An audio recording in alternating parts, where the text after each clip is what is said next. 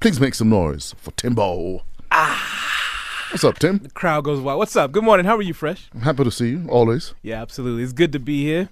Why is there power in raising expectations? Let me just say this. Expectations matter. Yeah. On a big time level. You know, last week or week before last, I drove into a petrol station on my bike.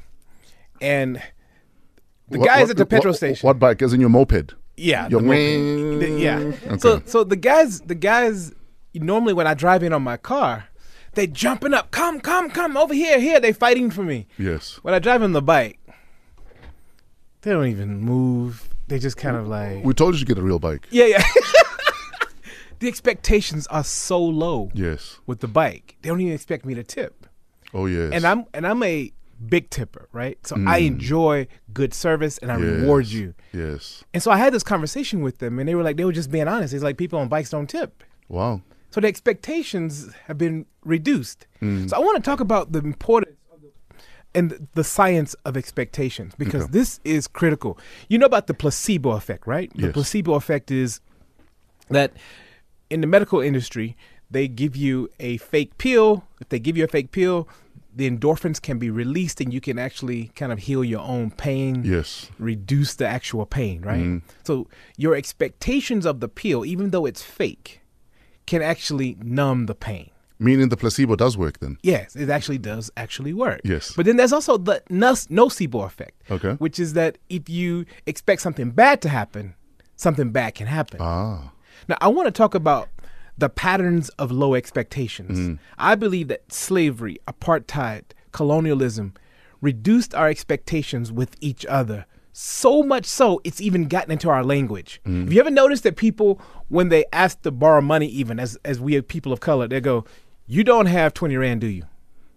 We've already said, "I know you don't have it." Yeah. You don't have it, do you? Think about it.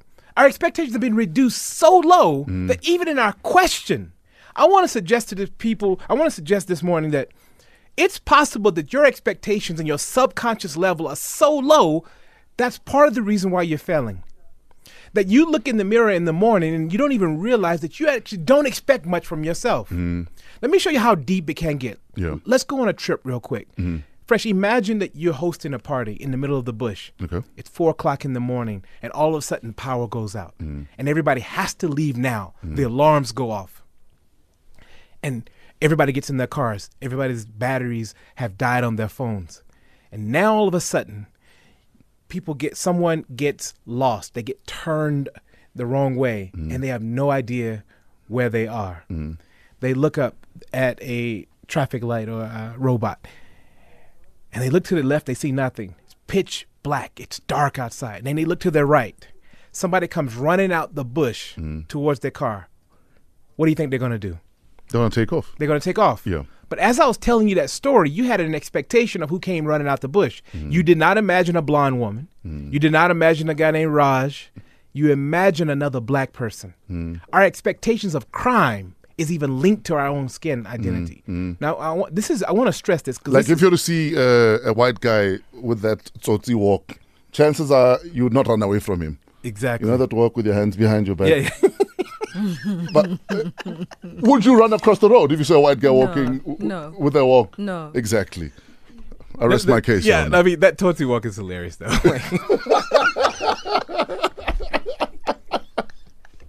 You threw off my whole point. Sorry, carry on. I digress. I apologize. But this is the point, that our expectations of ourselves is even criminal. Our expectations have been reduced because of trauma, pain, disappointment. Even in our relationships, you expect your partner to cheat. You expect pain. You expect disaster. You expect people to not even pay you. Isn't it a defense mechanism, though, to sometimes expect little so that you're less likely to be disappointed when you get little? No, I get that. But I want to talk about just how deep it is in our culture. Yes. We expect people to be so late that we changed the time at the actual wedding. Yes. We lie to people.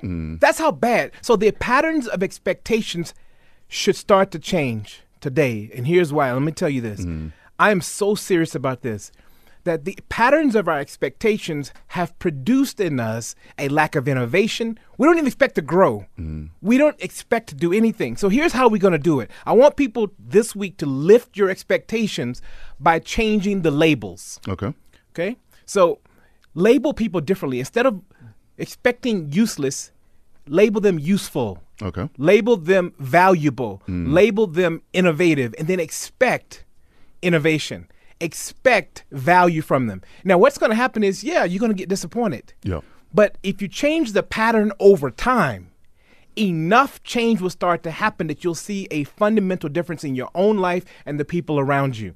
I do it all the time. When I know people are useless, I start to label them different. Like if you label a kid smart versus slow, studies show that this kid's performance will fundamentally change at school. They've separated two sides of the class before, and they told one side that you are slow and the other side that you're smarter. And meanwhile, it was the opposite, but everything changed. Your expectations of how you taste wine can release different chemicals and make you, even though it's a cheap wine, make you taste it differently. So this week, everyone around you, but start with yourself. Change how you see yourself. Change what you expect from yourself and challenge yourself, because maybe on a subconscious level, you just don't expect much. Ladies and gentlemen, TimothyMaurice.com for bookings.